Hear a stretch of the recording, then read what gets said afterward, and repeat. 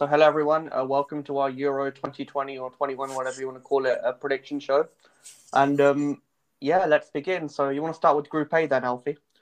Yeah, obviously the Group F, which we'll get onto later, Hungary, Germany, France, and Portugal, has picked up the group of death tag. But I actually think this runs it pretty close to being the most competitive and close group of the Euros this year. Italy are obviously coming to it on the back of just an absurd unbeaten run. I think it goes all the way back to the 2018 Nations League campaign.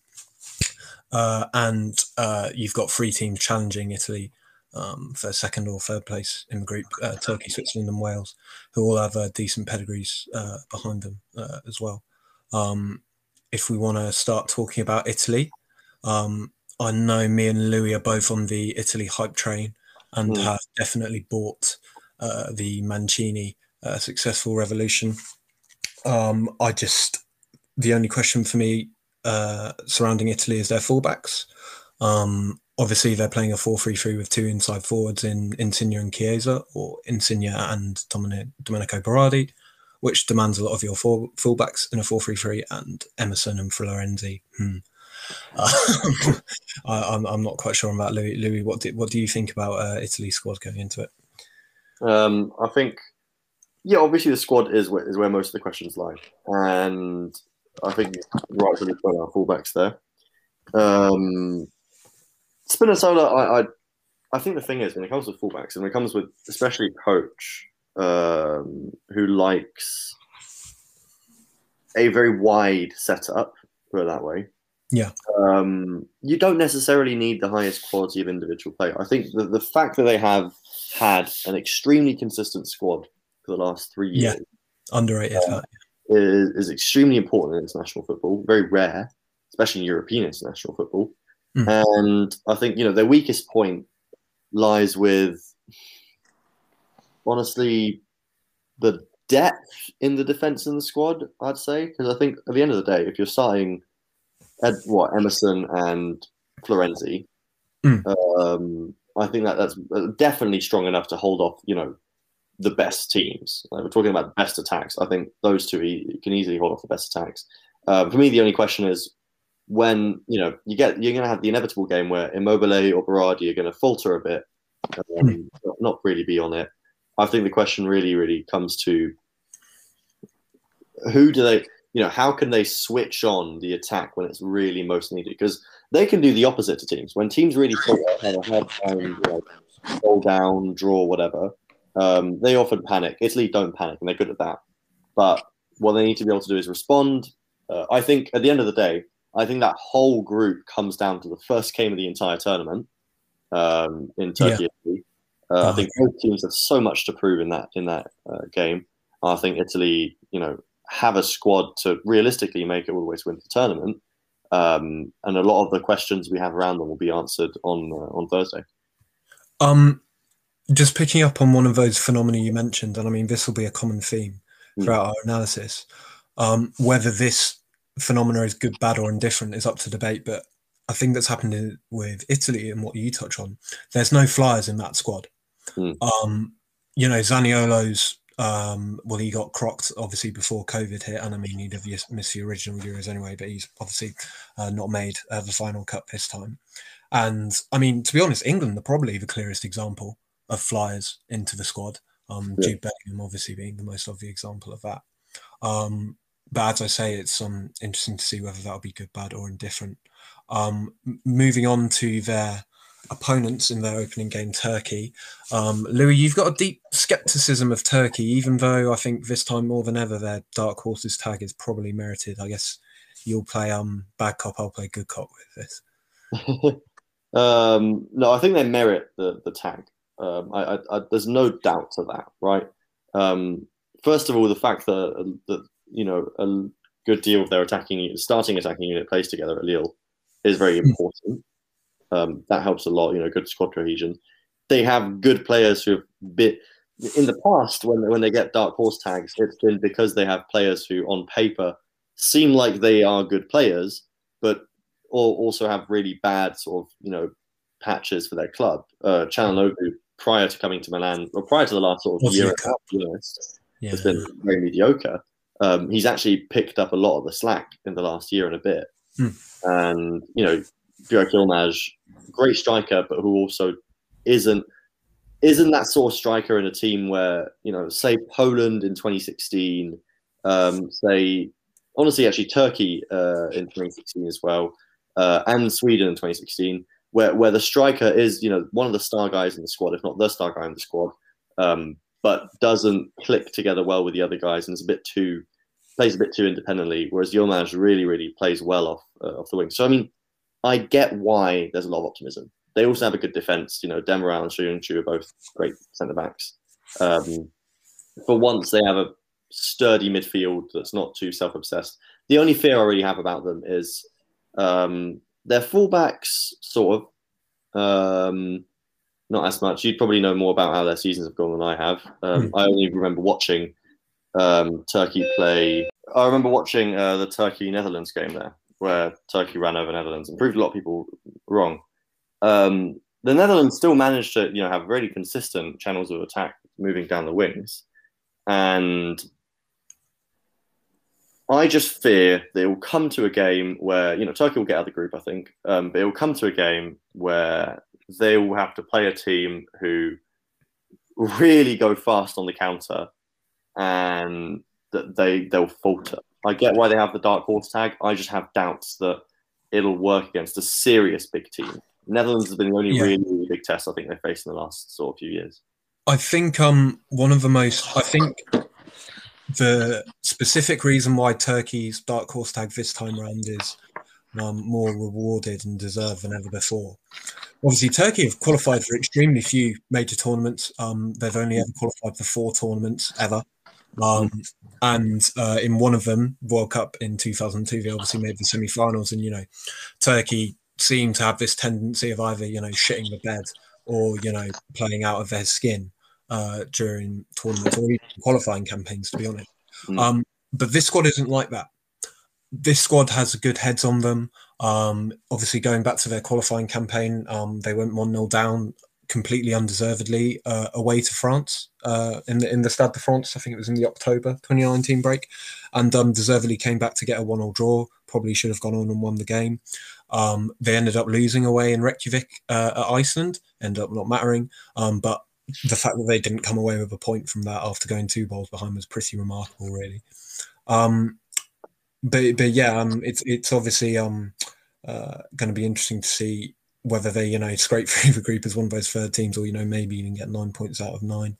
I do want to say with Turkey, just an outside commentary real quick, is that there is a difference level type of pressure going into a game like the one they beat France, when they drew against France, when they beat Netherlands.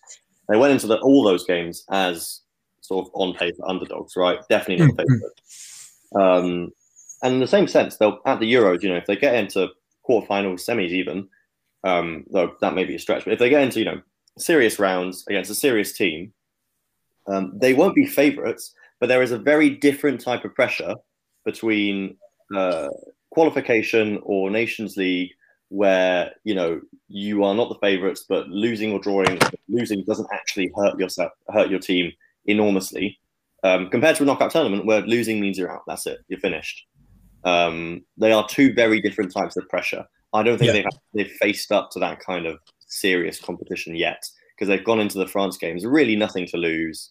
And, you know, I think my doubts are doubts more than genuine skepticisms. I think they'll definitely get out of the group and probably make it past the round 16. But beyond that, I don't know. Yeah. You mentioned earlier teams with a star striker as their star player.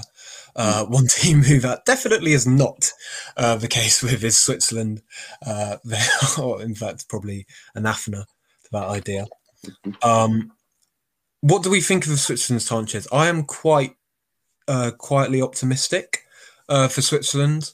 There's obviously the view of people who, you know, look at these previews and, the average YouTuber, you know, barely spends a minute looking at things and goes, oh, Shaqiri's not informed, so Switzerland are going to be crap. those type of people, even though Switzerland's attacking output has actually been much more efficient since Shaqiri got axed from the squad. Shaqiri is in their Euro 2020 squad, but whether he starts in their weird 3-4-3/4-4-2 is yet to be seen. Do we think that there is too much pressure on Switzerland's midfield in Xhaka, Zakaria and Freuler to be that attacking impetus and that creative impetus even?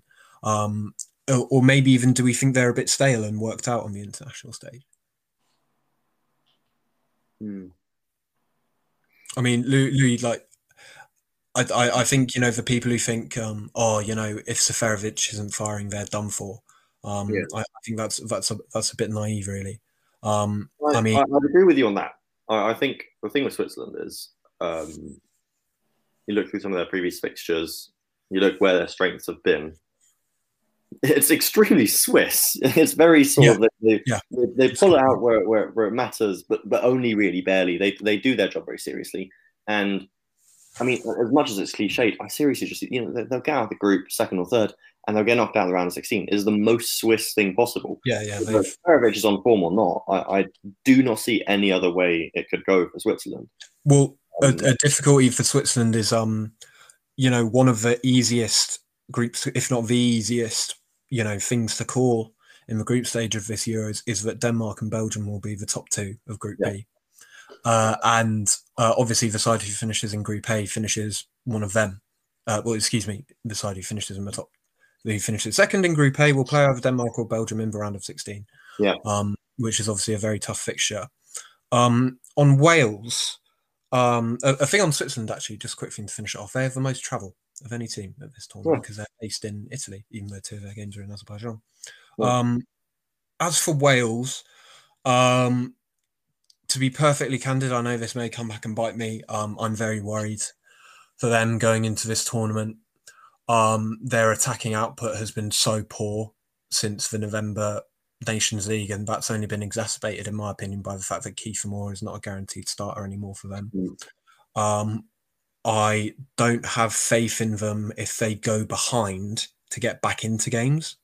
And I think that is a real worry for them. And I mean, you know, they gave up their lead away in Belgium pretty timidly and quickly in the March qualifiers, to be honest, which is not a good sign of their mettle, which they're definitely going to need to get out of this group.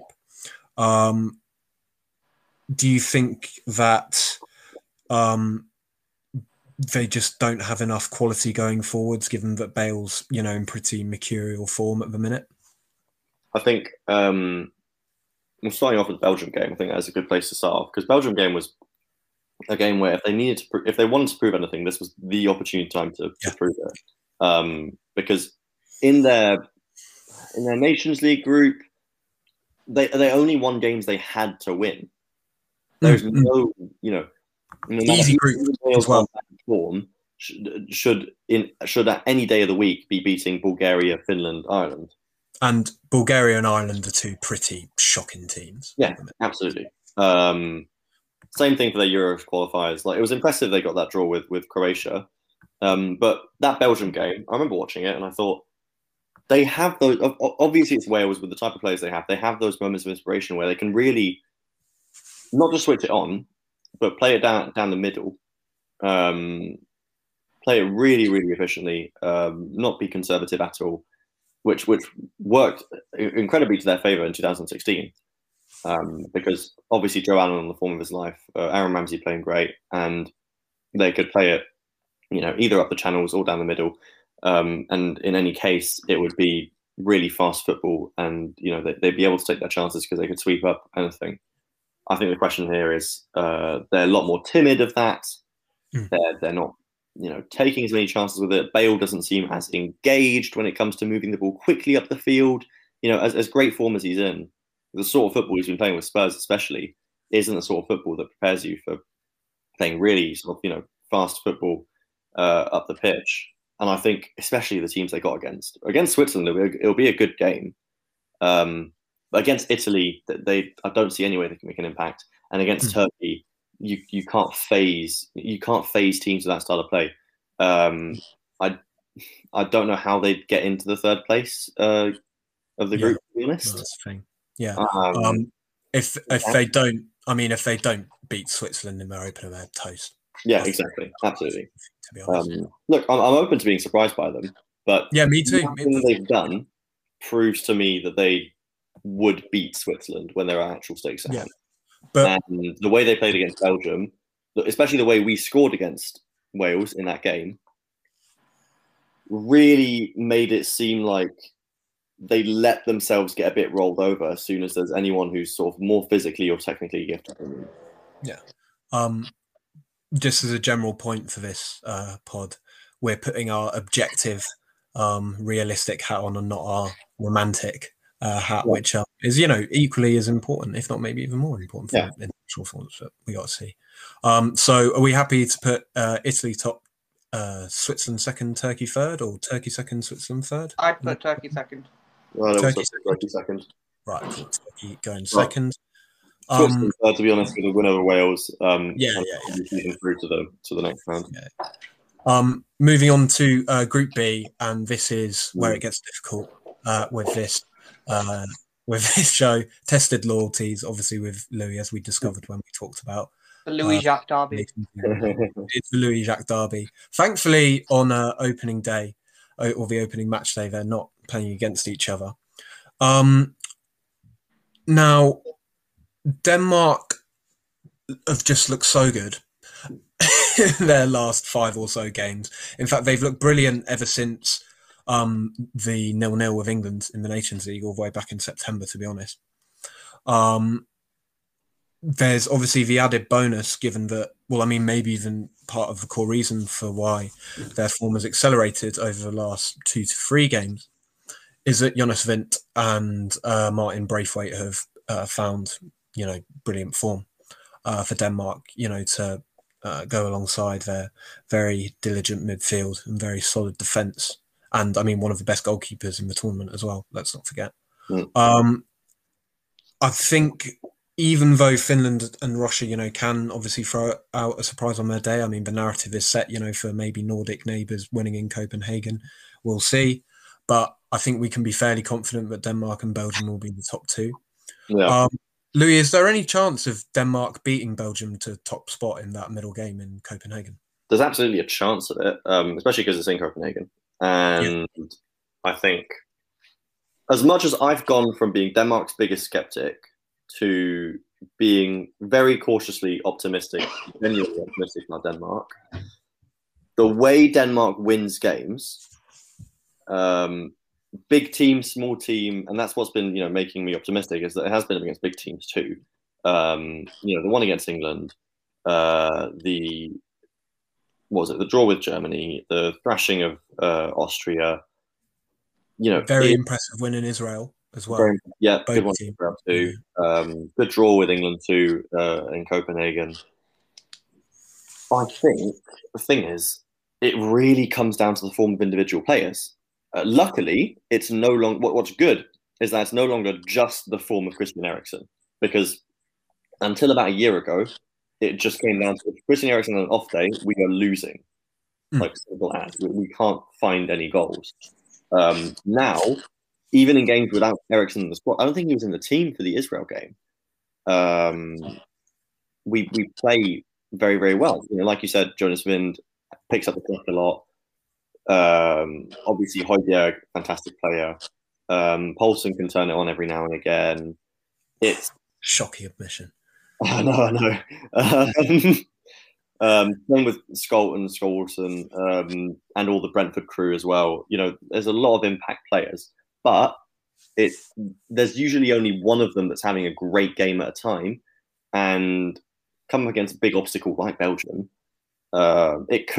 everything could click, and Belgium could have a really bad tournament, and Denmark could absolutely top Belgium in the group.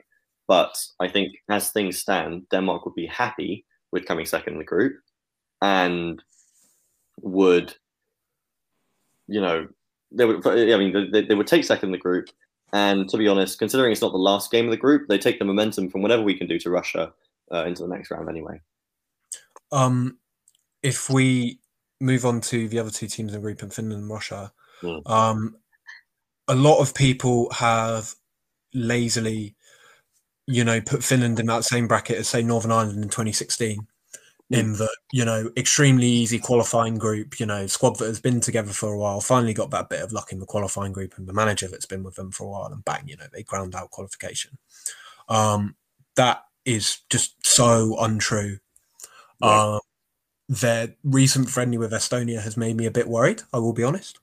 But this is a side who, on average, if we extrapolate, form and quality over the last 10 international games, they're on a par with those B-ranked sides. Yeah. Ukraine, Turkey. I was incredibly skeptical in the Nations League when Karnava switched to a 3-5-2 from a 4-4-2. He's obviously got an eye on getting more out of Leo Versonen and Nico Hamalainen, QPR shout out, from wingbacks. And obviously the area of their team where they have the biggest amount of quality is in centre midfield, not just with Glenn Kamara and Tim Sparv, the two stalwarts, but also with Robin Lodd, Rasmus Schuller, a few others. Obviously, we can't rule out drugged up Ruskies, but am I too romantic in dreaming of Finland versus Russia in St. Petersburg, Finnish Winter War narrative in swing? I mean, it's surely made for a 1-0 Teemu Pukki dinked finish on a 1-on-1 in front of the Hooky Up fans. Surely. I want to believe. You want to believe. I mean, I know why you want to believe. I also would love that. And it's not a far stretch of the imagination, especially with the form Russia are in. And especially if UEFA does an actual job on doping this time, and Russia can't dope themselves properly, then They've got the Sputnik back. Contest for third place. And it won't be the sort of thing where I think lots of the third place teams are going to honestly come down to lots of groups where the top two are sort of a bit set in stone. And the third place team, third place teams that go through will have 3 points from a win. And there'll be a couple with just 1 point from the draw with the fourth place team. If Finland or Russia can edge that out, and this is a commentary for both teams, then that's proof enough that neither of them are a bogey. That on Finland's side, they're not just, like you said, a team that have gone through with an easy qualification group and they're good to have luck.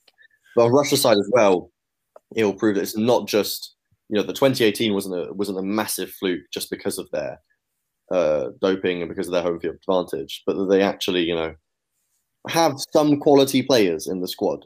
And every now and again, they can put it together. It's not very often.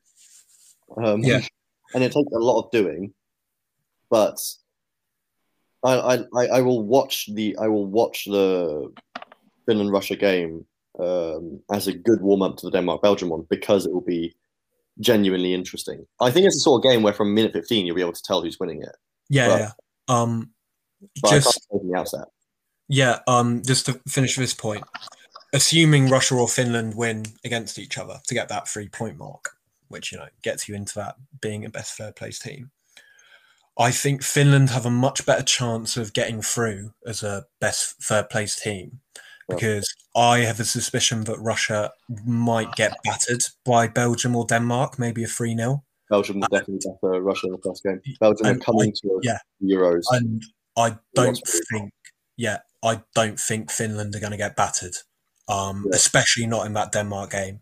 I think that Denmark-Finland game is one of the most nailed-on 1-0s with a goal in the last 10 minutes there has been. So I think what we'll do is we'll put Finland in an optimistic third, and we'll keep our realistic heads on and put Belgium topping this group. Moving on to Group C. Now, this is where Alfie Wilson's strong opinions, and I'm sure you as well, Louis, are going to come to a head. I am so pissed off that Ukraine and Austria have dipped in form over the past 5 or 6 games, because the Netherlands are so bad. Especially without Van Dijk, of course. Especially, exactly. Van Dijk. If they had, apart from maybe Group E, but if they had any other combination of teams, they might even be looking at a group stage exit. To be honest. As I say, they are so lucky that Ukraine and Austria and are in a dip in form, and obviously Austria are notorious bottle jobs, and North Macedonia, there are questions over the consistent quality of them. And even then, I think Ukraine will beat them in that opening game. I think Ukraine have reached their nadir at international tournaments in Euro 2016, and I think that the pressure in that squad will be less felt as well. Not least because this is coming at a time of much more dumbed down Ukrainian national identity than in 2016, and there's less of an emphasis on a big Euros performance needed to lift the spirits of the country. Mm-hmm. They've also got a much better squad than 2016 as well, and some of the under 20 batch who won the World Cup in 2019 have come through now in Mykolenko, Matvienko, Andrei Lunin in goal, and there's just quality littered throughout the side. Now with the Netherlands, they can move, they can have swift attacking moves. I'm not quite sure why De Boer has resorted to a 5-3-2 in the friendlies, and I mean that speaks to playing it in the tournament. And I mean, Louis, I'm incredibly baffled by that, to be honest, because I do think that the 4-3-3 catered to the Netherlands' strengths the most. Mm-hmm. And yeah, as I say, I mean, you could maybe put Austria in a similar boat in reaching their tournament nadir, but Austria are so panicked in games, and they have such a weak mentality when they go behind that a win for North Macedonia in that opening game is not out of the question at all. So, I mean, Louis, do we think it's going to be 3 unconvincing wins for the Netherlands to top the group? Are they going to be humbled in the opener and then they think, right, shit, we actually have to play well now, and then comfortably beat Austria and North Macedonia to finish in second and get a bit of momentum? What do you think the most likely outcome is? I think I'm going to be a little bit unpopular with it, but this is genuinely not my romantic opinion, but the genuine opinion. Looking at the whole group, and I'll comment on some individuals afterwards, right? But I think this will be a group stacked with draws. And I think decent shout. Yeah. Austria and North Macedonia, I absolutely see that going to a draw. Same with Netherlands and Ukraine. Netherlands could do it over Ukraine at home. Again, not fully convinced. I think you found all the reasons of just not fully convinced by the Netherlands at all. They do play like pish, which is why I do see a draw likely. Ukraine, North Macedonia. That I see a win for Ukraine.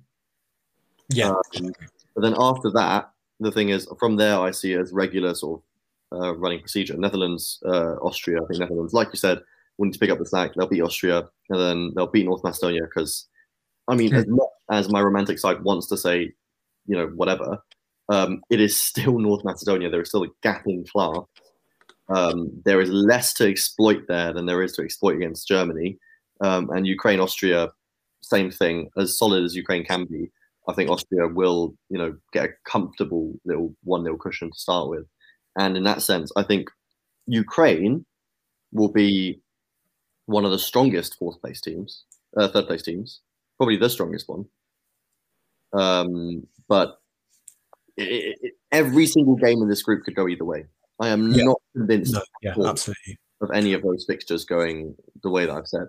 By the way, perfectly possible in this group that Marcel Sabitzer plays out of his absolute skin and Austria win 3 games out of 3 with a solid defensive performance. That is more than possible because that Austrian midfield of Zaverschlager, Konrad Leimer, Marcel Sabitzer in there, maybe even David Alba. If they just go, fuck off, Foda, mate, we're just going to do what we want here. And if they, ball out, then that is really good. And by the way, the fact that I know this is kind of, a pretty reductive argument, but, just whip the ball in to the box. And if you've got someone who's 6'7" in there, there are worse tactics to have as a, rudimentary tactic at a major tournament. Like Sasha Kalajdzic is still in good form. And he's obviously, got his first goals for Austria now. So that pressure's removed from him as well. So I think, are we going to begrudgingly put the Netherlands top and Ukraine in second, or maybe Austria in second? I'd lobby for Austria in second, but yeah, I'm happy to do that as well. I mean, as you say, it could go either way here. So, yeah, in Ukraine, so you can have a goal difference, to be honest, or head to head. Yeah. Moving on to Group D, and now again, this is where I have another one of my big calls. It's gonna be fun. Yeah, and obviously you all know this big call. England have a Euros opening game hoodoo. We've never won our opening game at the Euros. We led in our Euro 2016 opener, ended up drawing 1-1. Led in our Euro 2012 opener, ended up drawing 1-1. Led in our Euro 2004 opener, ended up losing 2-1. Led in our Euro 2000 opener, ended up losing 2-1. Led in Euro 96, ended up drawing 1-1. It goes on. So I thought you were going to go the whole way there for a second, Alfie. Yeah. So that is tempering my prediction. And, England, Croatia drawing the opening game is more than possible. But Croatia, obviously, there's always one team that crashes at a major tournament. Yeah. And there's just so much evidence that Croatia are going to crash that you just cannot ignore it. You actually can't. Firstly, this is no longer a midfield which is, the experience that they've got in that midfield with Luka Modric and Rakitic, They are spent. They're cooked. I'm sorry. Maybe Modric isn't, but overall as a midfield three, they're cooked. Apart from Miroslav Oršić, they have no impetus going forward, no drive, no aggression. They cannot break down low blocks, which they're going to face against Scotland and Czech Republic, maybe even against England in certain stages. They fluked to win over Cyprus, lost to Slovenia, and couldn't break down Malta for 70 minutes in the last qualifiers, and have just drawn with Armenia in a friendly.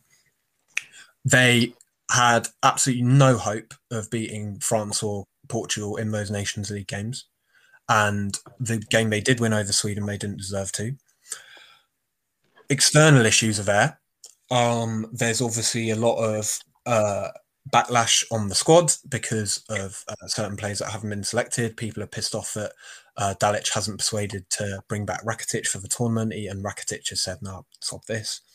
And also, they have had to change their training camp. They've decided to sack off their St Andrews training base and stay in Croatia instead. And, I mean, if they lose, obviously Croatia have a very good opening game record in Euros, contrary to England. But if they lose that opening game, it could spiral very quickly. And the Czech Republic and Scotland are two teams that have improved so much over the past year. Like, the progress that Scotland have made since their group qualifying campaign for Euro 2020 is ridiculous. And the same is with the Czech Republic. They have plenty of ways to score goals now. Scotland aren't just heavily reliant on set pieces. Lyndon Dykes, for as much as his finishing record is dodgy, he plays such an important role for Scotland and is very effective. And, I mean, they've got rid of one of their hoodoos in qualifying for a major tournament. I see absolutely no reason why they shouldn't banish another and get through the group, to be honest. So I'm going to say England top, Czech Republic second, Scotland definitely with the best place third, and Croatia bottom. I mean, Louis, I'll go to you on the other three teams in the group, and then Aki, I'll go to you on England. But yeah, Louis, have I gone too far there? Have I gone too far? I get why you say it. I'm always the natural skeptic when it comes to carrying form into tournaments.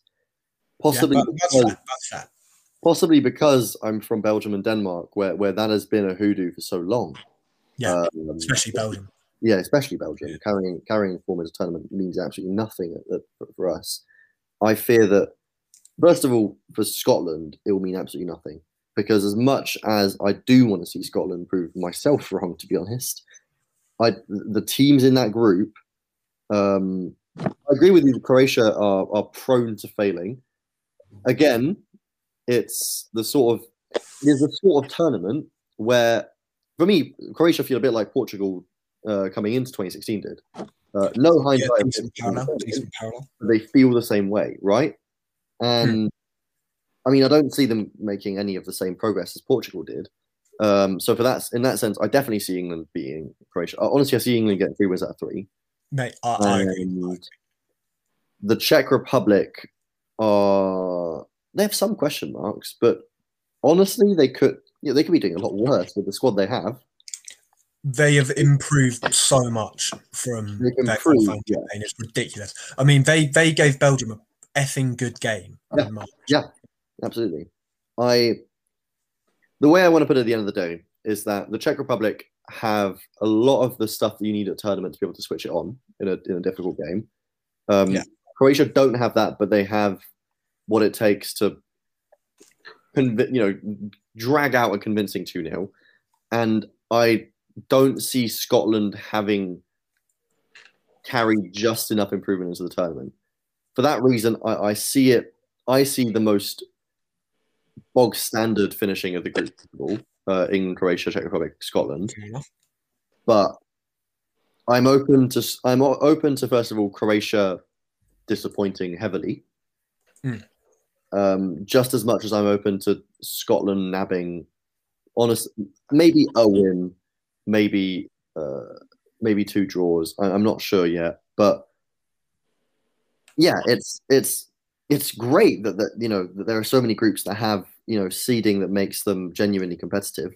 Yeah, but good point. I think in Group D's case, as much as I want to be open to convincing on Scotland and the Czech Republic, I don't think Scotland have enough of that. I don't think Scotland have anywhere near the quality in attack that it takes to break down a lot of these teams. I mean, to break down these 3 teams in particular. Because as much as what I'm looking forward to, especially, is that first game. I'll let you guys talk about England, but I just got to say, if there's one major flaw with that Croatia defense, is that it is still stuck in 1977. Yeah, England will run rapids over it. But as a 93rd-minute goal. As I say, me and Aki will talk about this, but and as I say, we've got a Euros opening game hoodoo. I get that, but all of the evidence says that we will beat Croatia 2-3-0 comfortably. It is genuinely, as I say, opening game aside, and maybe we've got a mini Croatia hoodoo, but they are the perfect opponent for England to play in the opening game now, because England are so much better than we were in 2018 of bypassing midfields now. Because our quality at fullback and on the wings has improved so much. Aki, do you think that England are going to be expansive enough in the group, or do you think that the fact that Southgate's conservatism might lead to, very cagey games, and that might, get England players nervous during the game, and that will lead to a bad, reinforcing cycle? Or do you think the quality England have will stroll through the group? Look, I can only speak on evidence, and Southgate has been cagey in the past, so I think he will go for a cautious approach. I mean, the way you describe Croatia, you would think that, if you were manager, you would go into it, all guns blazing, exploit every weakness. But no, I think he will be cautious. I mean, he's picked 4 right backs, as we know. It's caused a lot of controversy. But I think he will be cautious. I think a 1-0 or 2-1 will be the most probable result against a weak Croatia team who we should, by your estimation, be absolutely smashing. But I think, as they say, 5-1-0s are better than 1-5-0, and I think that'll be his philosophy. And you look at England's squad, that midfield, and that youthfulness raring to go. I mean, even the most experienced players aren't exactly in their 30s or whatnot in this England team. I really do think that he shouldn't be, but he will be quite conservative. And you've got some horses who are raring to go, and I don't think you should hold them back. I think you've got players who want to prove themselves, and these players don't have the stigma of the past. I mean, you mentioned England not winning a game at the Euros. Brentford hadn't won a playoff game until this year, and that was a totally young squad who didn't have any of the weight of history on their shoulders. And similarly, I think with this team, with so many new faces, Grealish, Saka, Sancho, and many of these players having played abroad, I think there's really a very good mix of tactical innovation and awareness in this team, and I really do think that he should let them loose, but he won't. He's a very English manager. That's what I'm trying to Yeah, say. I agree with all of that. So, I mean, I think a good compromise here would be to put the Czech Republic in second behind England and then Croatia in third, despite my objections. And we can move on to Group E. Here, again, it's a very similar case with Group B in Denmark and Belgium. I mean, Spain and Sweden just are going to finish as the top two here, unless Robert Lewandowski just, plays out of his absolute skin and, buries a hat-trick against against Sweden, sorry, in that final game.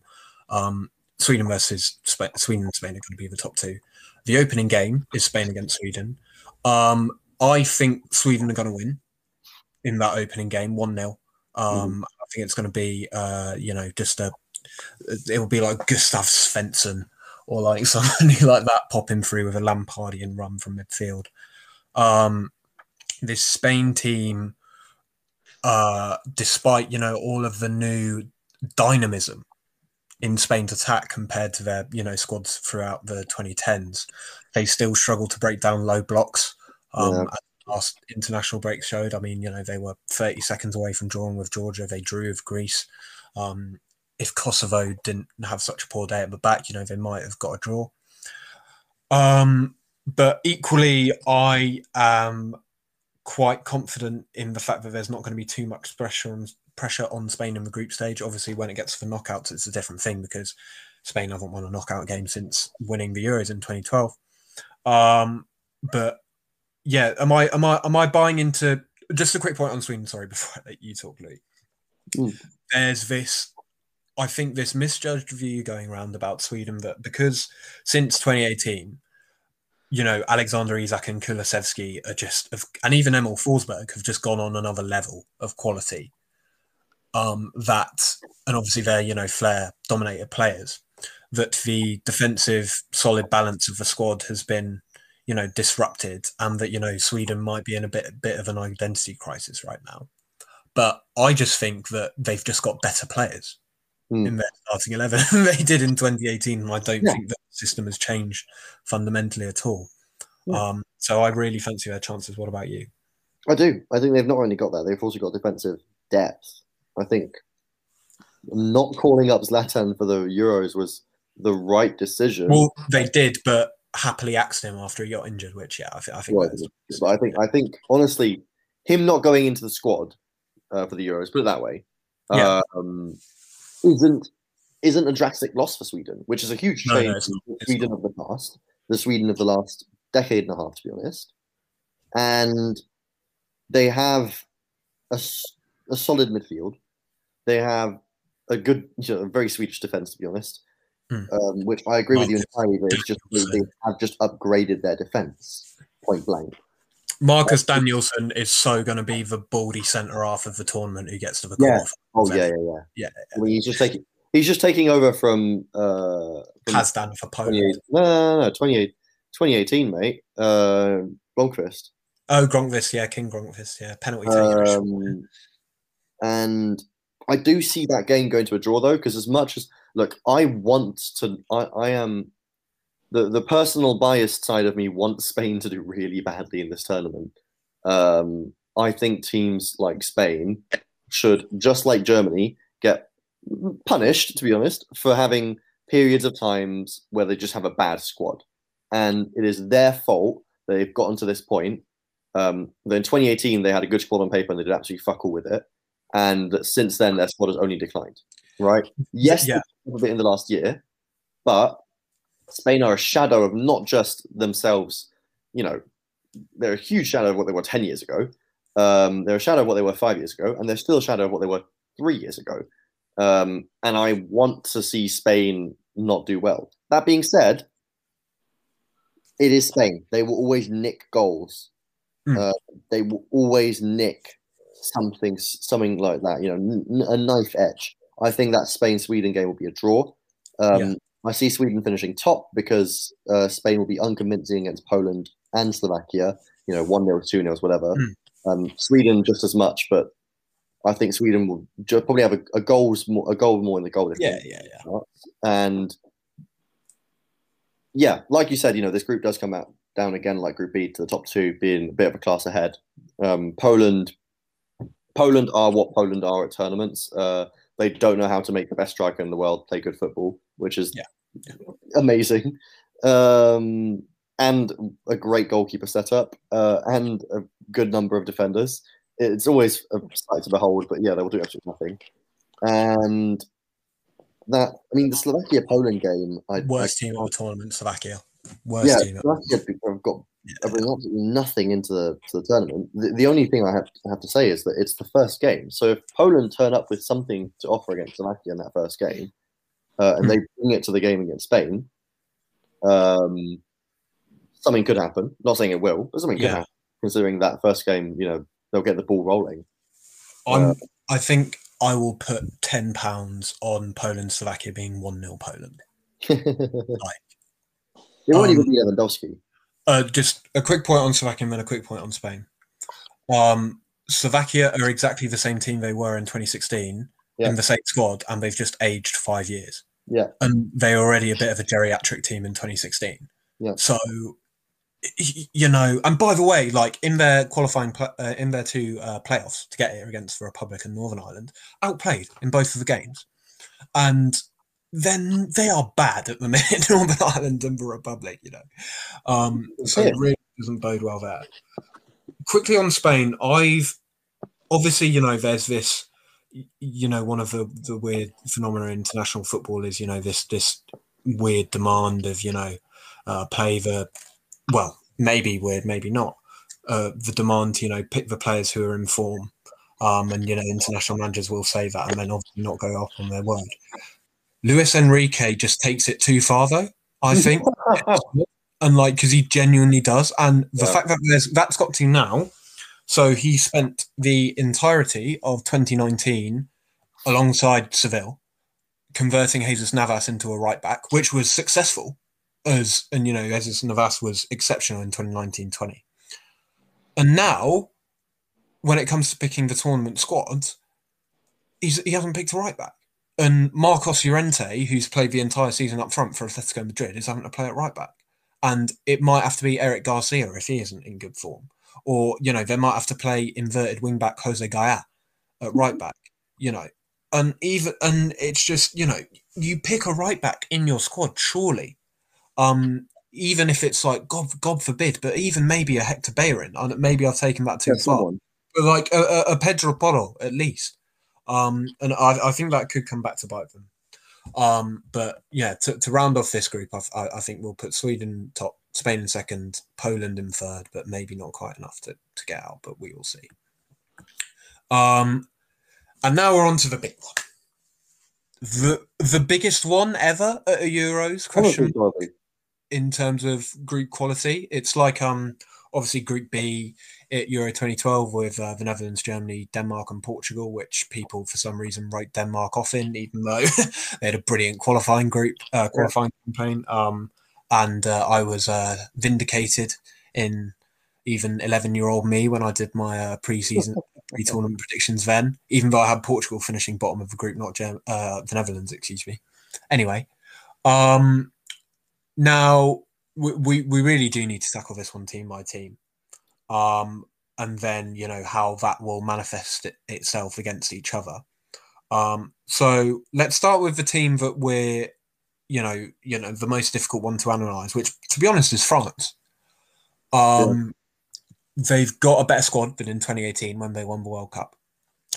And obviously, given that squad quality is going to be so paramount in this tournament more than ever, people are putting emphasis on that as being, tournament champions. They've got, Karim Benzema back. They've got every profile of player in the squad you would want, to be honest. Even, an out-and-out winger in Kingsley Coman if they really need to stretch a game. Didier Deschamps has experimented with formations and tactics. I don't know what to think. The world's ending. Didier Deschamps throwing out a diamond. What is their luck finally going to run out in squeezing out games, do we think, in this group? Or is the just obscene quality in the squad going to, carry them through once again? I'm going to knock very heavily on wood here. I don't want myself to be cursed for saying this or to jinx it myself. I'm going to disagree that France's squad has improved since 2018. I'm really interested about this. Yeah, go on. I think in 2018, it's so marginal, right? I'm not going to be like, it's gone way worse. Like, no, I think it's plateaued and arguably gone a little bit worse, but only barely. And that's only because going into 2018, same thing as now, sort of thing where with a big team like France, you can't judge them off pre-tournament form because they always have those glitches and they always have this and that. And you can't judge their individual players because their individual players play really differently for the national team. However, going into 2018, I think they had a much more stable defensive identity. Good point, yeah. I think right now, their defense, at 2018, their defense was honestly, arguably top 3 at the tournament. Yeah. Right now, I don't know where I'd put it. It'd be in the mixer in the middle because Pavard, again, is just not a right back. He's been there for 5 years now. He can score 25-yard Travello. But he's still not a right back, and people do tend to forget that. Varane has had probably his worst year yet for Madrid. Not terrible, but of all his Madrid years yet, I'd say the worst season. Kimpembe's not been... I love Kimpembe. He's probably the French player I like the most. But even the realist in me is going to have to admit that he's had an off-season. He has a few too many glitches in individual games. And Lucas Hernandez went to Bayern and didn't really impress as much as he should have. Yeah. If I can just butt in quick on the point of France's defence. Point one. People are obviously arguing a lot about squad depth and the minutiae of, the 22nd, 23rd, 24th player picked in the squad, etc. Yeah. 11 Premier League teams, so the majority of Premier League teams, didn't even use 24 players in the most demanding season the Premier League has games, with nearly up to 2 games a week. Point two on France's defence. If we consider that this time round France's defence has a rick in them, either from Pavard being out of position, Kimpembe missing a tackle, whatever it is. Obviously, you'd look at the depth and just be like, oh yeah, it's calm. They'll bring in Longley or they'll bring in Leo Dubois. I think Leo Dubois is their second choice right back for the tournament. And that'll be problem solved. But do you think that Deschamps' obstinance in going, no, c'est Digne, Kimpembe, Varane, Pavard might end up biting them, given that they've obviously got 2 very Germany and Portugal, 2 teams that can definitely punish that. I think it's the sort of thing where he's going to start the same 4 every game because of that, because of exactly what you said. It is Deschamps. He's going to do exactly what he wants to do, and for him that means playing the same back 4 for the entire tournament, apart from the garbage game against Hungary. Well, we'll get onto this. Is it a garbage game? But yeah, as I say, we'll get. Well, he's going to see it as a garbage game. It's Deschamps. Yeah. Well, we'll see. And if one of them has a brain fart, then he's not going to change a defender during a game because he's got too many attacking options on the bench and he doesn't want to sacrifice a potential sub. And he's not going to change it for the next game because for him, consistency is the most important thing. So as much as I think Koundé is that, should arguably be starting in defence, I don't see him coming on.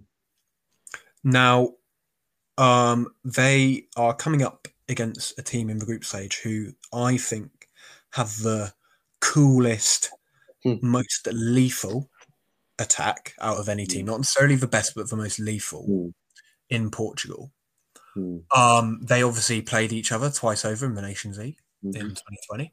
France came out winners in Lisbon, 0-0 in Paris. I think it might be different this time round.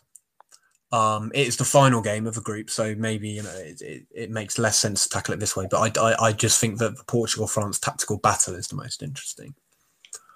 Do you think that the fact that Ronaldo and João Felix, both of their best strengths are finding pockets of space in whatever concept that is, whether that's meeting across, receiving the ball, whatever.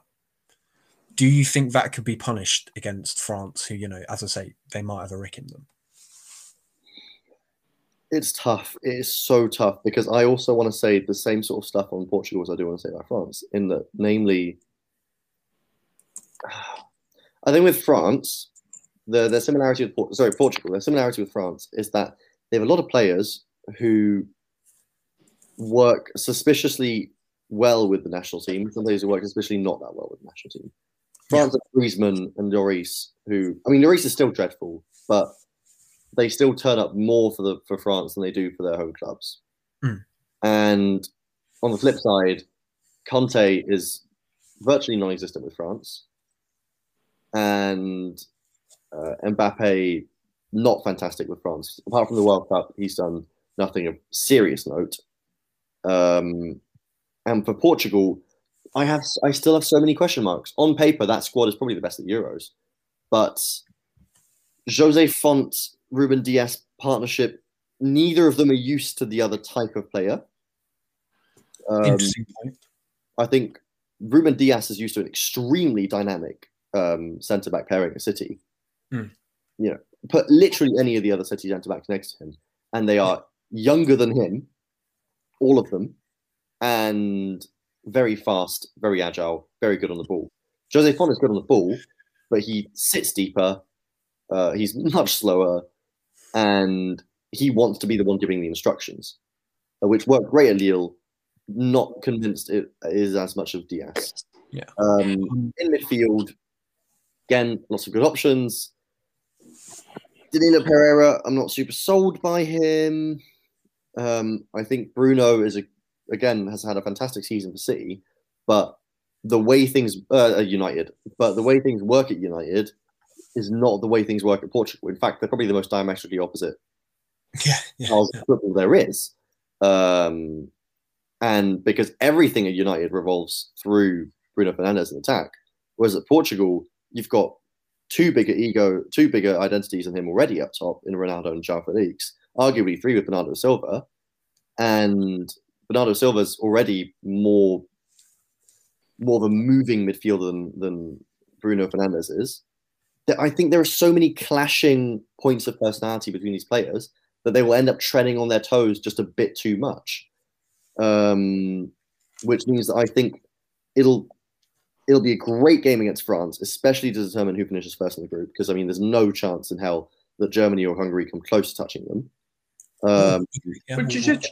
Just to mention Germany, do you want to clarify what you thought of Toni Kroos's comments regarding them not making? I want to go in depth on Germany afterwards, but just to say, can I just nip in on Portugal? Sorry, it got a little bit chaotic. I've forgotten. My ambitions for Portugal are slightly tempered. I think because in the Nations League in 2019 in the summer, in the final tournament, I was like, right, this is the best Portugal team since 2004. I just fear that they might have already reached their apogee as a team, and that the tournament delay might have just scuppered that momentum because they were pretty unconvincing in March. Anyway, Louis, back to what you were going to finish. No, and then I think between Portugal and France, it'll be a great game between the two of them, especially 100% capacity arena in Budapest. That'd be fun. That'd be a fantastic game to watch. But in any case, so uncertain between the two of them. They both have the exact type of default flaws that I see from the big names at the tournament. They both are too good, better on paper than they are as a team. And that sort of, that difference between front end and back end is hard to compensate for. France did it well in 2018. They could do it well again this year. But again, lots of question marks for me. I think that ultimately it will come down to that last game. Yeah. And that'll answer a lot of the questions about who's going further in the tournament or not. Honestly, it'll probably be a 1-1 draw. Seeing how things are, but like two good teams on the right day. But they have questions that haven't been answered yet. Aki prodded you about Germany. Do we? Obviously, they've got Timo Werner up front, so you're going to just probably shit on what I say. Is there not an argument that Germany, in either of the games against Portugal or France, find a layer of dynamism that France or Portugal don't have, especially with Gnabry and Sané up front? Or will the games be too cagey for that to, phenomenon to occur? And I'd like to know what you think on Germany. I don't think they. Well, I mean, because I'm going to get to Hungary in a bit, and I have a gut feeling that Hungary might not finish bottom of this group. Right. And obviously that might mean that one of the big three teams might tank, and obviously the most likely team for them to tank are Germany. But I just think I'm not going to, go in with that cliche of you can never rule the Germans out, Like they step it up when it matters. The Germans, they do it. They just do it. But I do think that if the game is still even with 20 minutes left, obviously this probably won't happen in the opening game because Deschamps will just play out for the draw. But if France do go for a game, there is space left in behind, which if you want any two players to go and exploit, Leroy Sané and Serge Gnabry are not a bad two to pick. Further, obviously, like Löw is spent tactically. He has no idea what he's doing, right? There's obviously no tactical intricacies in that team. But I'm not sure, there are with Portugal and France as well, to be honest. They're not going to have, Pep-style systematic attacking moves that, they're going to have to, break down specific teams. And so, yeah, as I say, I think maybe it's more likely in the second game against Portugal that Germany exploit that space in behind. But yeah, there's I just think that there's as good a possibility that they might actually, take a win off Portugal or France because of that than that they, tank in the group that, many people predict. Yeah. I promise you this is not just Timo Werner hate. My Timo Werner hate comes from a place of serious. Louis, it can be very strongly argued that your hate has been justified by his performances this season. Yeah. I like to think so, right? My hate is not just an agenda; it's just because I genuinely think that Timo Werner is not very good at all. That's all. But in any case, goals have to come from somewhere. And Werner's scoring fuck all. Kai Havertz is scoring fuck all. Joachim Löw is the insurmountable obstacle between Leroy Sané and Serge Gnabry scoring a releasing goal like that. Because as much as I want to agree with you, yes, those are the players with the quality to unlock games that are in the draw or something like that. Because it's Joachim Löw, he's going to try and he's going to be like, no, we need a goal. It has to be a striker. He's going to push them wider. They're going to be tired because all they do now for Germany. I remember the one thing I noted in the Denmark-Germany game that I watched was that they do all. Serge Gnabry does. Leroy Sané does so much work for Germany. Not be doing that much work in his position, and that means that by the 90th minute he is spent. Yeah, I do not see them unlocking games. I do not see them controlling games. I do not see them being convincing. Yeah. There's nothing in that Germany team. They are so spent. Spinning off that, if that Hungary-Germany final group game was in Budapest and not Munich, I would really fancy Hungary to win that. Yeah. And finish in third ahead of them. Obviously, people have said like, "Oh, Szoboszlai's crocked for the tournament, so Hungary just have nothing." But I actually don't think Szoboszlai is that big of a loss for Hungary in terms of the grand scheme, in terms of the 90 minutes of games. Obviously, Szoboszlai is the player that, is obviously offer of that best individual moment for Hungary, as he showed with his free kick against Slovakia in qualifying, against Turkey in the Nations League, and most obviously his goal against Iceland in the playoff final. But as I say, fundamentally, in terms of that Hungarian system, he's not that important. They have a full house in Budapest behind them. Sorry at Bogdan Pietrasanu, but the Carpathian Brigade are nuts, right? Yeah, that age group that they have behind the goal. And yeah, I just think that in the group of death, there's always that narrative. I mean, obviously, that 2010 North Korea, Brazil, Ivory Coast, Portugal kind of disproves this. But yeah, it's never quite, the big three teams finish in the top three, and there really is that wooden spoon team. I mean, look, Costa Rica in 2014, right? Everyone had them as 0.0 goals, and they ended up winning the fucking group. As I mentioned earlier, Denmark in 2012, nobody gave them a chance apart from me. But they deservedly beat the Netherlands that opener. And Louis, as I'm sure you'll painfully remember, you should have beaten Portugal in that second game where Bentner scored 2 goals. Yeah. And yeah, I mean, if you lads are okay with it, I'm just quite tempted to nudge Hungary into that third spot and maybe. I would. The way I'm going to put it is that for me, it comes down to the Hungary-Germany game, because I think that in any case, as much as Hungary have a bit of something about them, a bit more interesting football than Germany do.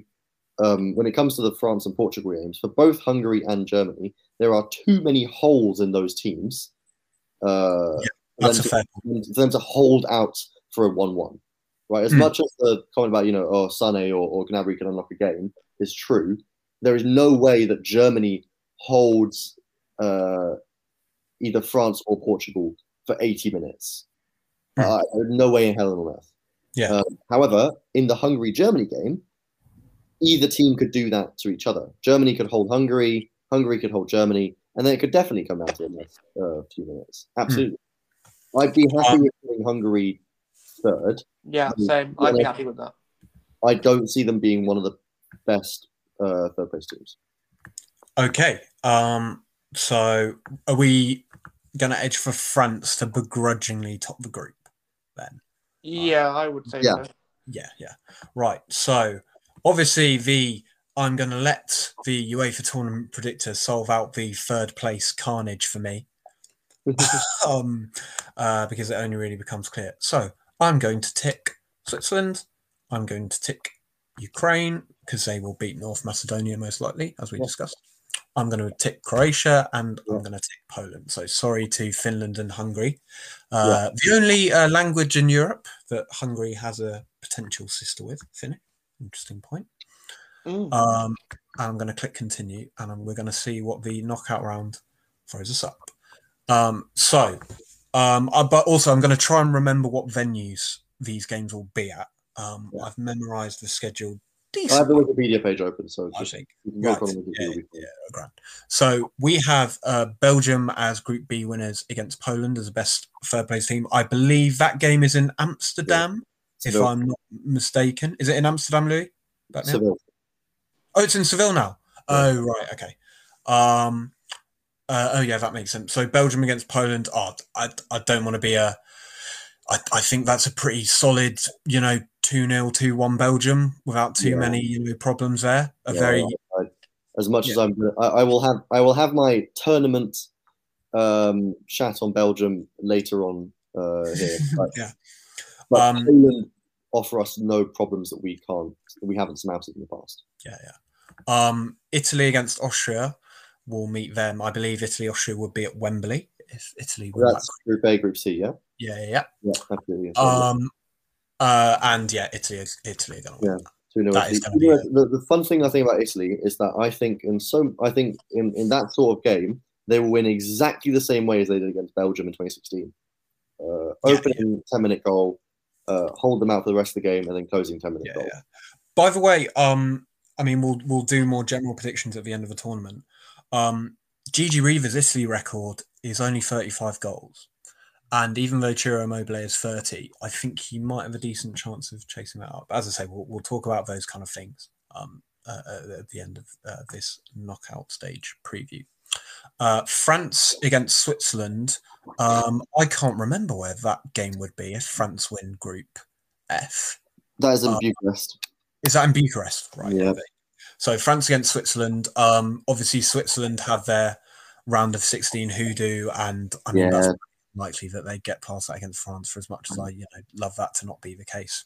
But Switzerland, by the way, obviously before Petkovic took over, were a side who beat the teams that they should beat and never have a chance against teams that are better than them. They lost to France 5-2 in the group stage in 2014. But that's not the case now. Switzerland gave Germany and Spain effing good games in the Nations League, and I'm sure in the World Cup qualifier against Italy in September. We don't even need to talk about the Nations League Switzerland against Belgium. Exactly. That was serious from them. Yeah. Czech Republic, Spain.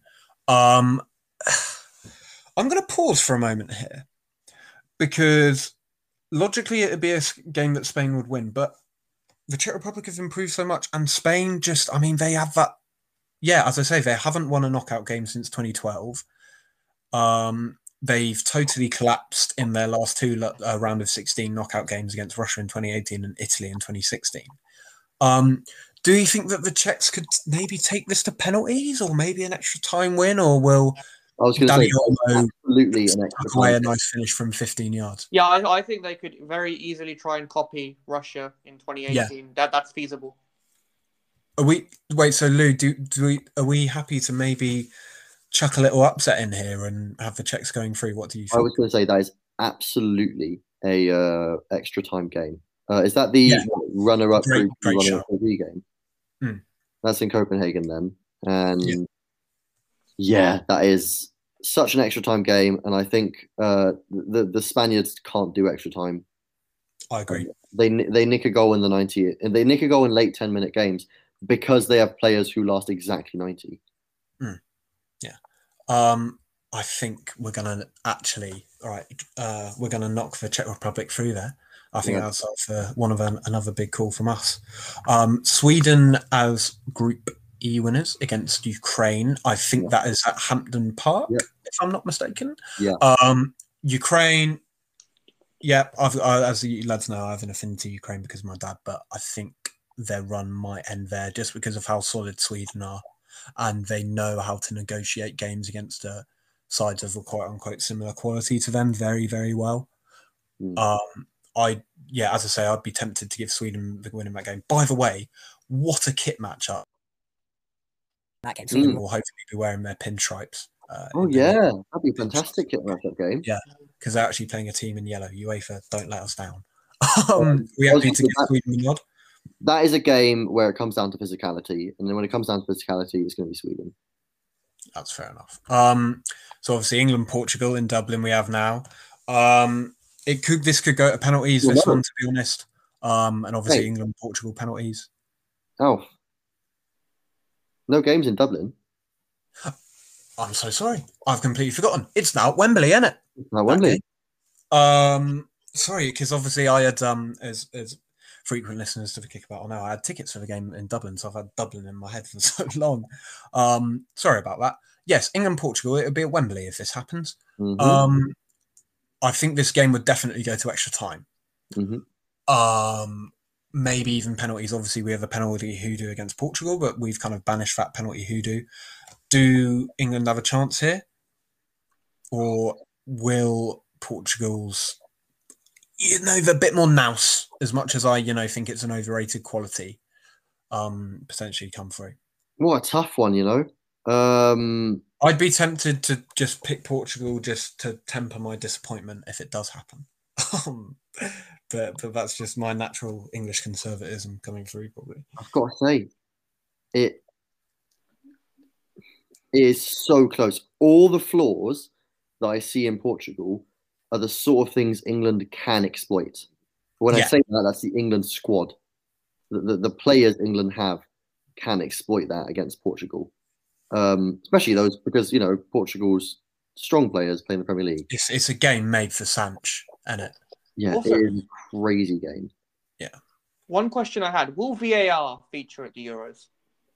What, in terms of controversial. Well, obviously it's featuring, but do you mean but are there like, going it to will be be some used, right? horrible Yeah, VAR it's gonna be moments? used. Yeah. I wonder. Okay, VAR is being used, just to be It's clear. it's UA for VAR, so we won't have any shockers like we've had in the Prem.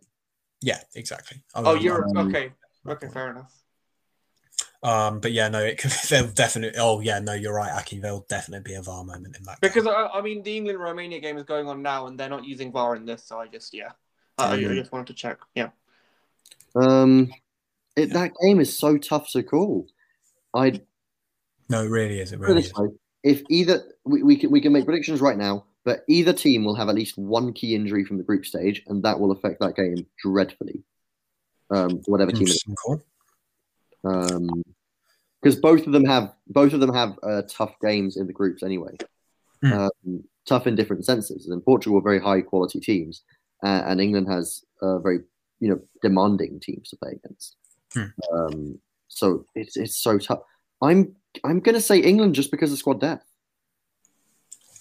Squad depth because they have to unlock whatever Portugal have got going on. Yes, Alfie.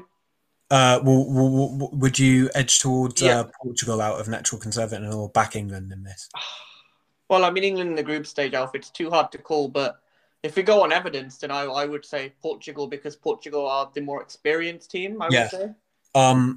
I guess it gives me casting vote, and yeah, I'm gonna err on the side of caution and not tempt fate because do you know what it is? It's difficult because.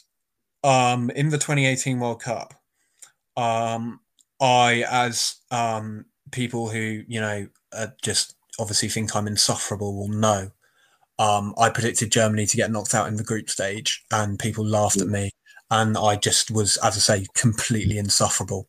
Yeah. And obviously, I had England finishing second, and then through various ways, because we would have played Switzerland in the quarterfinals. I mean, that nearly happened as well. But I just go into the semi-finals and people laughed at me. In fact, I called the France, Belgium, England 3 semi-finalists bang on. But we'll get to that later. So I'm going to not let lightning strike twice. And I'm going to put Portugal through. Well, it's the most England way to go out, Al. Well, Portugal is the trend, but yeah. We've been through it too many times, Alpha. Me in my 20s, at least. I've just seen something that's made me cry. So the two teams that we've shit-talked the most and dumbed down chances the most will actually meet, according to this, in the round of 16 in the Netherlands against Croatia. The only positive about this would be that Croatia get to wear their red and white checkerboard kit. Probably. I think.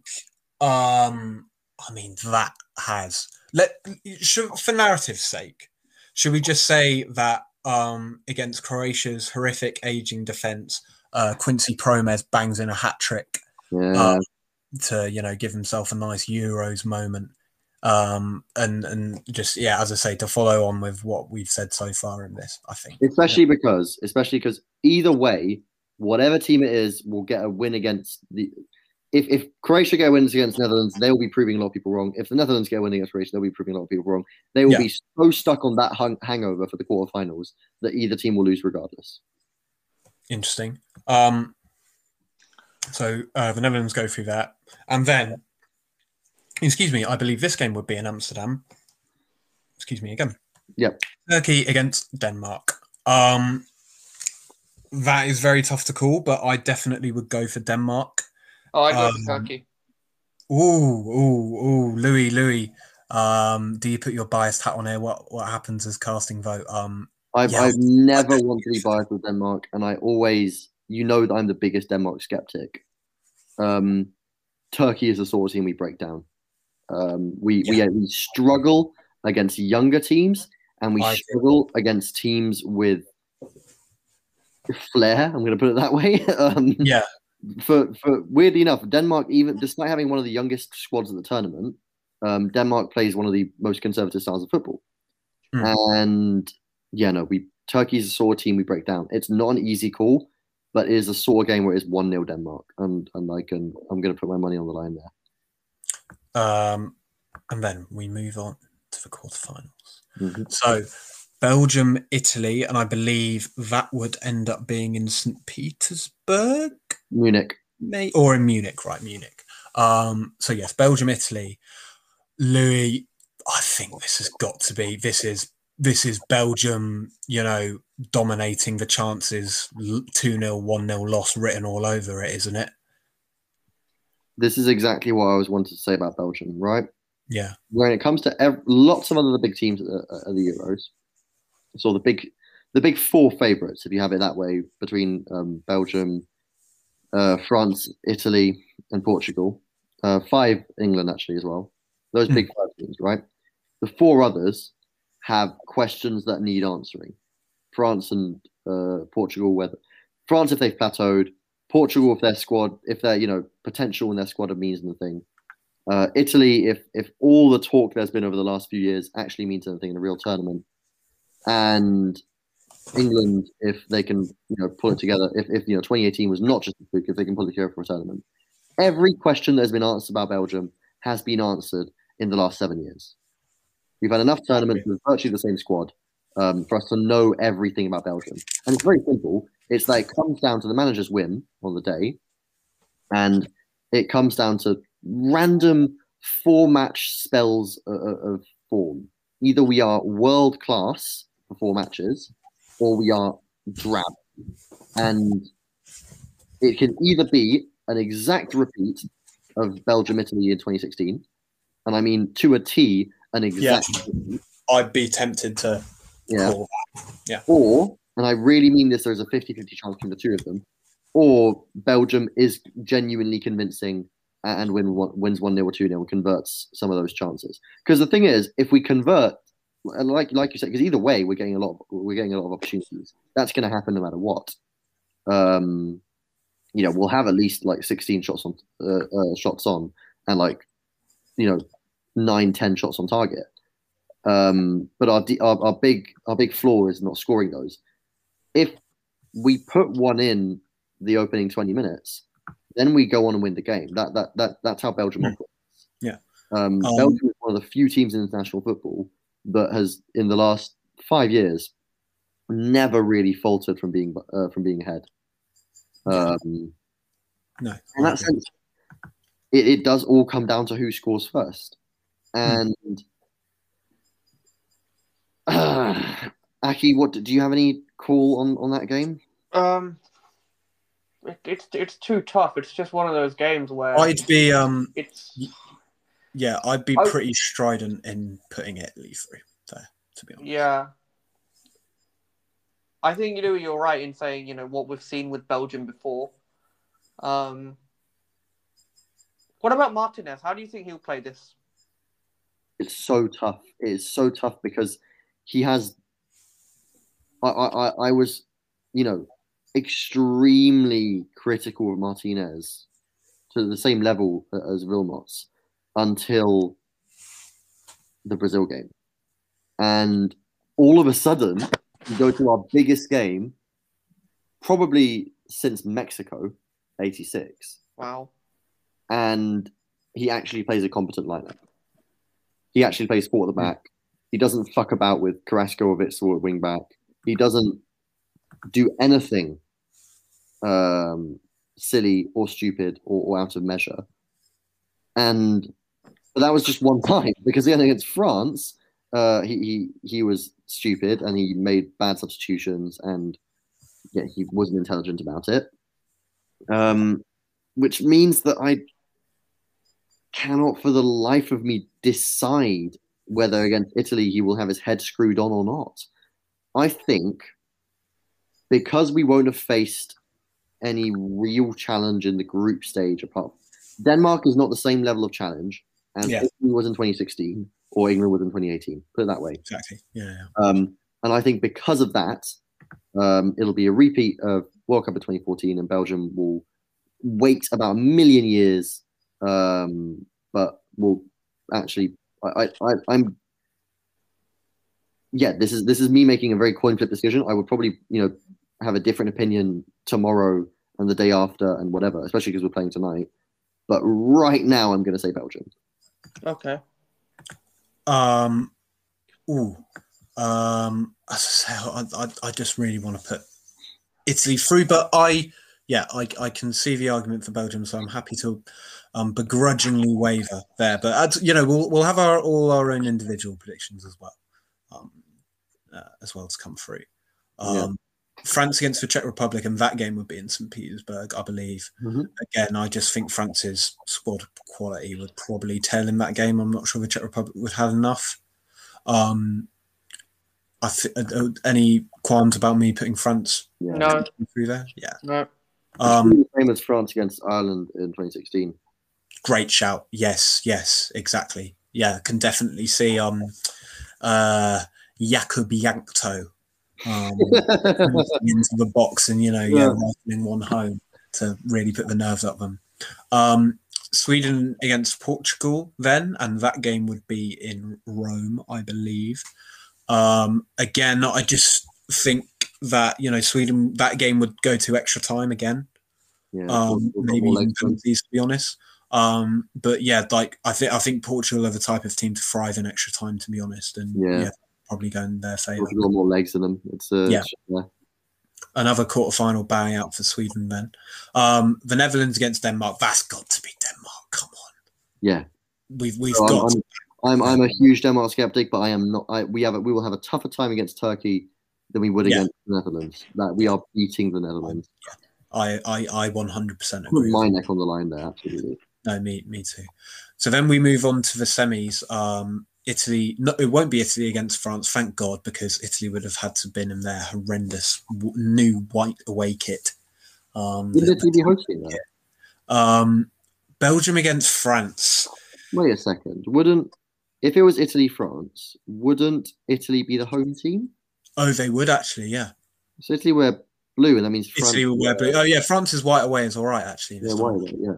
It'd be decent. It'd be okay. Because it would be in Rome. No, it'd be at Wembley the semi, but of course it's semi. What am I thinking about? Anyway, according to this, it'd be Belgium against France. Repeat of 2018. I'd be quite tempted to hope that Belgium learn their lessons, or the fact that Belgium get to another semi-final this time around and they really have that mentality that they can't let this chance slip again. That De Bruyne would play out of his absolute skin in this game. I'd also hope that obviously should 0-0 come 60 or 70 minutes in, and Belgium not concede from a sloppy corner as they did in the 2018 semi, that this time round Belgium have a lot more options to bring off the bench in players like Jeremy Doku. I'm going to say I was about to say one thing I haven't said on Belgium yet is that Jeremy Doku is an amazing bench option. He is probably the best impact sub at the at the Euros this whole tournament. So as I say, I'd be tempted to give Belgium the nod in this game, especially since we have a kind of overall skepticism of France so far in these previews, despite them getting to the semi. And then in the other semi, it'd be Portugal against Denmark. Is Denmark this the fairy tale ends, Louis? Well. Yeah. But no, I can see it written on paper that Portugal make it through there. Absolutely. Yeah. Close game though, Louis? No. I think that's another... in terms of scoreline, like something like 2-0 to be honest. I think that's another Portugal-Wales in the Euro 2016 play out. No, I see it something like 2-0. I see it 0-0 at half time. But it will take, they'll score something off a corner and they'll score something off, Bruno Fernandes or something. Because again, Denmark are the unsexiest team at the Euros. Put it that way. We do not play any sexy brand of football. Portugal probably the sexiest team at the Euros when it comes to the sort of football they play. Which means that, it's not exactly... It is going to be a match between two teams who don't exactly have diametrically opposed styles of football. Which in my eyes means that Denmark do get not trampled, but no technical ability there. And then, obviously, Belgium would be in their first major tournament final since 1980. Portugal obviously going into it as defending champions for the Euros. I think I'd have to buy the Belgian romance narrative in this game. Louis is currently, given that Belgium would be the home team on paper for this would surely be an occasion ruined by the horrendous kits that would be on display here with the Belgian tyre track kit and the tyre track kit away, teal away.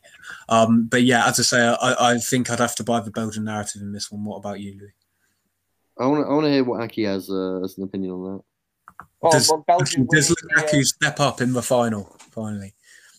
Well, it's a tough one because, Belgium don't exactly have a history of doing this sort of stuff. And whether that's, whether that will weigh heavily on the players or whether they can throw that aside or whether they can use that as motivation, it'll be seen. Because if you have a team like, Germany or France or, who have history and a pedigree in the Euros, then it's sort of different. But Belgium, in that they're making literal history by reaching that stage. And how will the players deal with that? Will they feel like minnows or will they feel like they have a chance?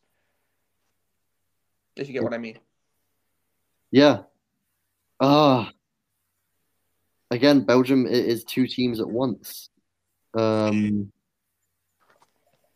Okay, like if it's Belgium v Portugal, who are your favourites? Like who should be feeling superior going? Louis, if it was like a friendly. Yeah, if it was a friendly, just on paper. More friendly, yeah. That's what I'm trying to get at with Portugal. Like with Belgium, sorry, how should they be feeling? If it was a friend, if we were just having let's say instead of Croatia tonight, we were playing Portugal. Yeah. I would have £2 on the draw. But I genuinely would have it on Portugal to win it. I'm a natural skeptic, and Belgium get distracted by other things. Because Portugal have been there and done that before, and they have players in that team who've been there and done that before. Louis, I'm interested. If Belgium were to reach the final, would the media go crazy and be like, "This is it, lads. Come on, you're never. This is never happening again." The great thing is the Belgian media is so irrelevant compared to, or at least their impact on the squad is so irrelevant compared to honestly every other nation in Europe that it wouldn't matter that much. They would just think themselves into a ditch. That squad is full of overthinking. So we might begrudgingly say Portugal retain their crown after a shaky group stage. Just to round off the previews then, 4 categories, right? First of all, Golden Boot winner, I think Immobile, Lukaku or Kane is pretty much a nail on here. I'm going to be a bit hipster and I'm going to go for Ciro Immobile as my Golden Boot winner. What about you, Louis? I'm going to say Rom. I'll be with Louis. I think if Belgium do reach the final, then Lukaku has it. Breakout star of the tournament. I am going to go with Merih Demiral. And I think obviously everyone knows him at the minute, but I just think people are going to realise he is right now on the cusp of being absolutely world class, despite his recent injury. What about you, Louis? Who would you have said was breakout in 2016, just so I can get the right? I mean, I know obviously it sounds a bit farcical now, but Renato Sanchez. Well, I mean, no, in 2016 that's absolutely fair. Right, that regard. Oh my goodness, that is so tough. Louis, I think if Denmark reached the semi-finals, as we're saying, then a Dane wouldn't be a bad shout. Yeah, if Denmark reached the semis, then it's Jonas Vind, to be honest. Yeah, Jonas Vind. Good shot. If he scores more than 3, then it's Jonas Vind, full story. Yeah. That's it. If he scores any goals in the knockouts, it's Jonas Vind. Otherwise, I think a bit of vindication for Renato Sanchez if they win, having gone to hell and back. Or oh god, this is a tough one. Or Doku completely honest, I can see him really changing games for us. Yeah, that's something we have absolutely lacked in previous tournaments. We have not. Our game changer in 2014 was Divock Origi, and in 2016 it was no one. 2018 as well. He's been the best sort of game changing option we've had on the bench. Yeah. Now we have a good one. He could come on and actually make or break games for us. In the mould of Simone Zaza in 2016 with his penalty, or Carlos Sanchez for Colombia in the 2018 World Cup getting sent off against Japan after 4 minutes.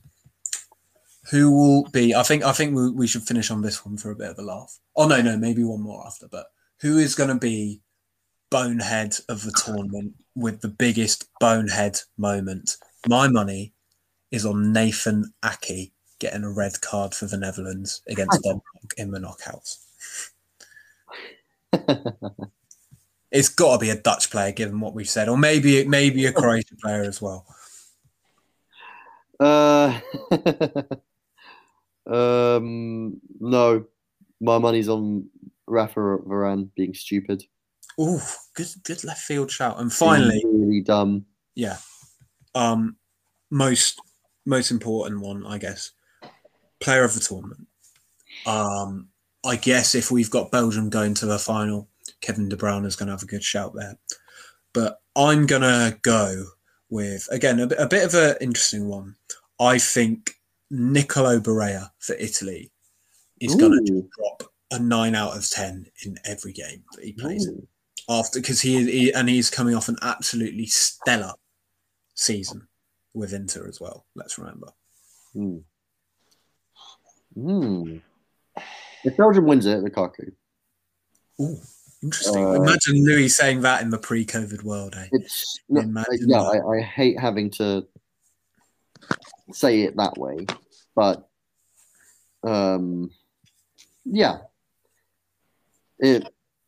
it would have to be him, because if we win the tournament, then he's gonna have then it sort of implies that he will have scored at least like 6-7 goals. Yeah. Also, otherwise, if Portugal make it that far, then it means that they would have pulled a lot out of their arse. And can't put a name on it. Danilo Pereira, maybe?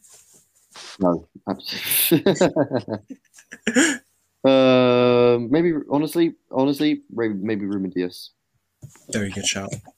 And with the final note of it being the Premier League Player of the Year, according to the BBC pundits, that's maybe quite a nice note to end on. It's gone on for nearly an hour and 40 minutes here, so it's been a bit of a slog. But it is the first tournament together for all of us as mates, which is something that will be very fun. I'm very much looking forward to Euro Super Saturday. And well, to be most honest, watching a Denmark and a Belgium game with somebody who's going to be really invested in it as well, which will be quite funny. But Louis, thank you so much for coming on and sharing. Yeah, thank you, Louis. Also, we'll probably do a review after the tournament. Maybe for the group stage review, a knockout preview. And then... a knockout preview during. So, we will still be around for our listeners. And it's been a pleasure having you, Louis, and thank you everyone for listening. Thank you, boys, for having me on board. Great chat. This again, so many 50-50s. This is probably the tournament that we've all needed after a very long, not only after the last year, but also after the last few international tournaments we've had. There are genuinely no scripted games in this tournament, and that is fantastic. Yeah, absolutely. Yep. So thank you, Alfie. Thank you, Louis, and we'll see you soon. Goodbye. All right.